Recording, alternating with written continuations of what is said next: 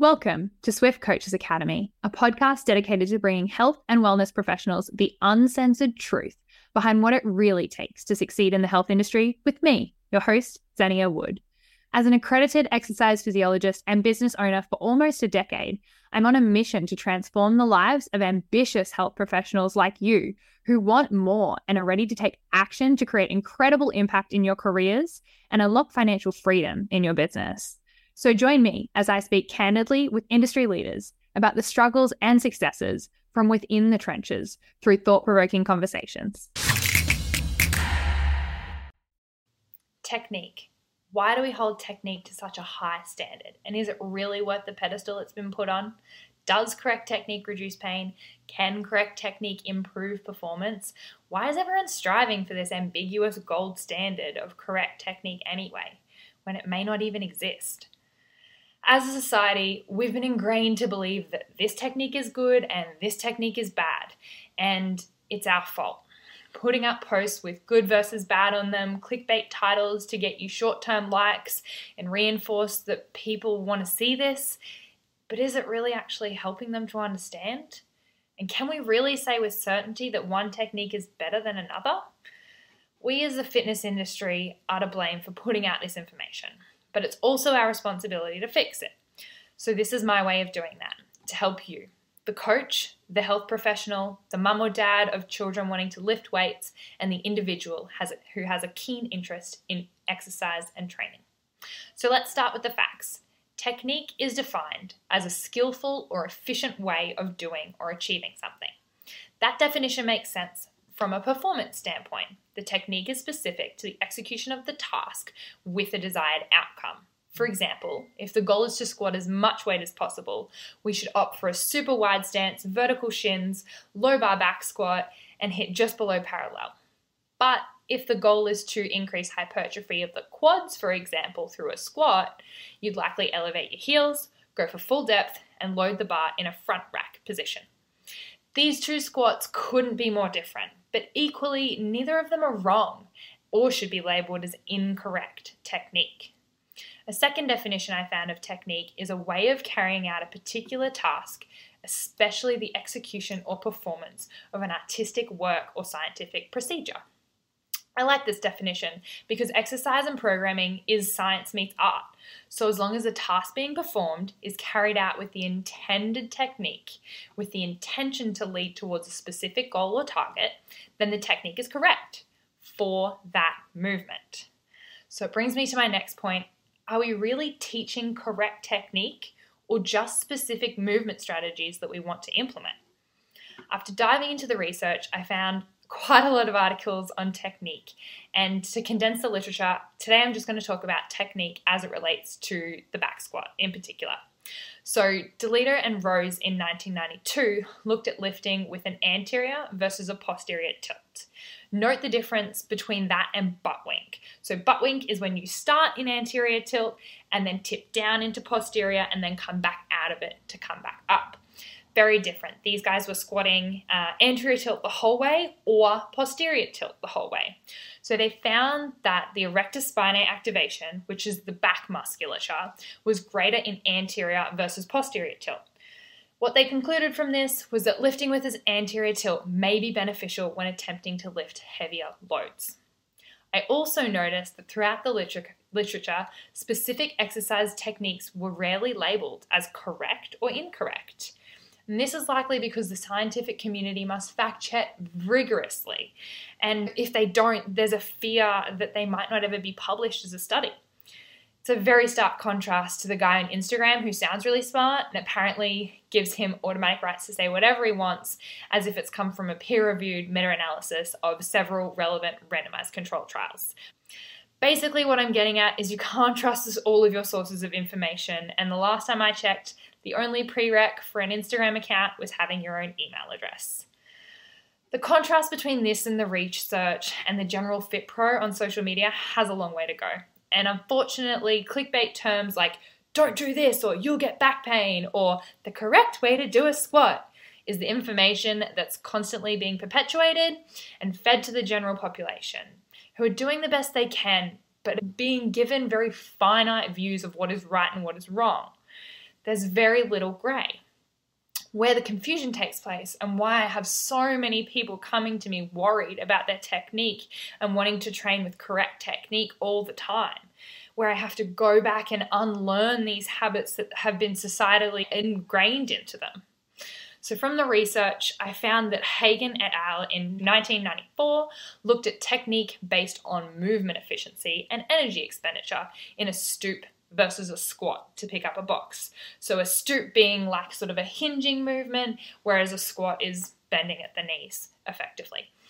It showed only slightly higher energy expenditure in a squat, which was determined because of the change of body position, meaning you have to actually lower your entire body and stand back up, whereas just bending forward at the hips with your stoop. And so this was determined to be the change of body position and not the external load or the box that they were trying to lift. Technique in this case had the goal of movement efficiency in mind, which is the important distinction to make. Once we understand the objective, we can determine if a technique is right for a particular movement or not.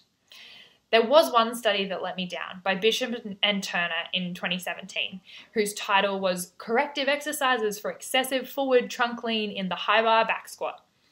While it addresses some common reasons why the squat is good for athletic development, it didn't really list what good technique actually is or what they're aiming for. And then it suggests reasons or methods on how to correct it. Look, I'm not saying that the concepts weren't great, because those are things that I use with my clients, like ankle mobility, cueing to maintain more upright torso, but it really lacked the distinct reasoning behind why these were necessary and why these issues with poor technique needed to be addressed in the first place. Contrasting, De Gruyter in 2018 summarized the current literature by stating that ergonomics have been studied for years with contradictory results, meaning we don't really know if technique is good or bad because it's purpose-driven and movement alone isn't likely to increase your injury risk. Obviously, there's a lot of factors when we talk about injuries. However, there was a comprehensive Cochrane review from 2012 that concluded that training with proper handling techniques, which is basically when you're told bend at the knees, keep the back straight in your training in your workplace, when they're taught that, it actually made no difference to injury prevention of low back pain when compared to giving them no training at all. The literature is also clear when it comes to technique of lifting and whether or not we should be doing this with a flexed spine. It says, and I quote, "There is no credible evidence to support the notion that lumbar spine flexion should be minimized during lifting to prevent low back pain."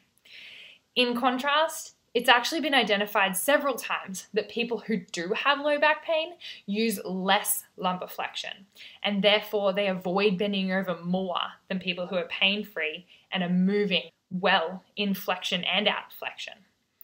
Let me reiterate that point again. There is no conclusive evidence to suggest lifting with a bent or rounded spine will increase your injury risk. None. So this begs the question, why are people always still in gyms lifting with what's perceived to be a flat spine? Side note, even when it appears to be a neutral spine to the naked eye, there can be up to 30 degrees of flexion occurring at any one time. So, why don't we intentionally see rounded spine lifting? What has us so conditioned to lift with a straight spine?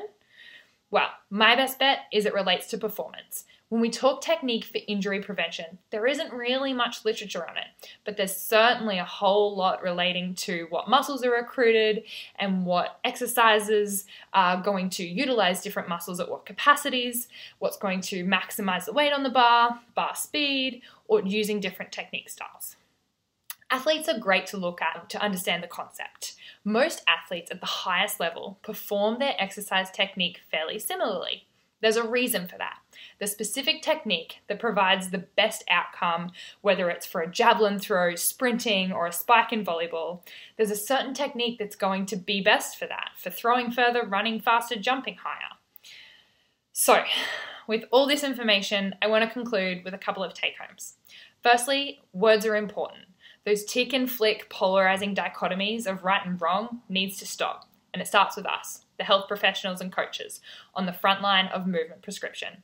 It confuses our clients, it demonizes certain techniques, and it paints a really black and white picture when in reality, there is so much gray area. By adding this noise to social media, we aren't helping anyone but our own egos by thinking that we're right. I completely understand your point of view as a coach myself. It's frustrating to have long-winded conversations about this gray area, but they need to be had. I'll give you a couple of examples of how I've changed my language in recent years. I've gone from, we aren't going to do that because you'll probably injure yourself, to, for your goals, I don't think that's the best option for you right now. I've also changed, don't do that technique, it's bad for your back, to, we should try this instead. This is going to recruit more of the leg muscles than the back muscles, and at the moment, we'd like to take a little bit of load out of your back. So, finally, technique is only important as it pertains to your goal. After over 57 comments in the Coaches Academy on technique alone and in-depth discussions with clients and colleagues, I think I found clarity and understanding the purpose of technique and how it sits in this exercise and movement spectrum when we use this term, outcome-driven technique execution. It means exactly what it says. Execute the technique required to achieve the desired outcome. Now, with all that being said, I want to hear from you. What are your questions? What are your comments? What's your feedback? What have you heard from coaches? Do you have a great coach who's talking about technique in this way? Or maybe someone who needs to hear this message? I'd love to hear your feedback. Shoot any questions below. And I will see you in the next video. Until then, move swiftly. Did you find something valuable in this episode? If so, I'd like to ask a tiny favor. If you have 30 seconds now, I'd love you to follow or share the podcast. That way, we can continue to bring you more real, raw, and uncensored stories from industry leaders. We also love hearing from you and what you loved about every episode. The best way to reach out is to DM me personally on Instagram @SwiftCoachesAcademy. Until next time, and in whatever you do, move swiftly.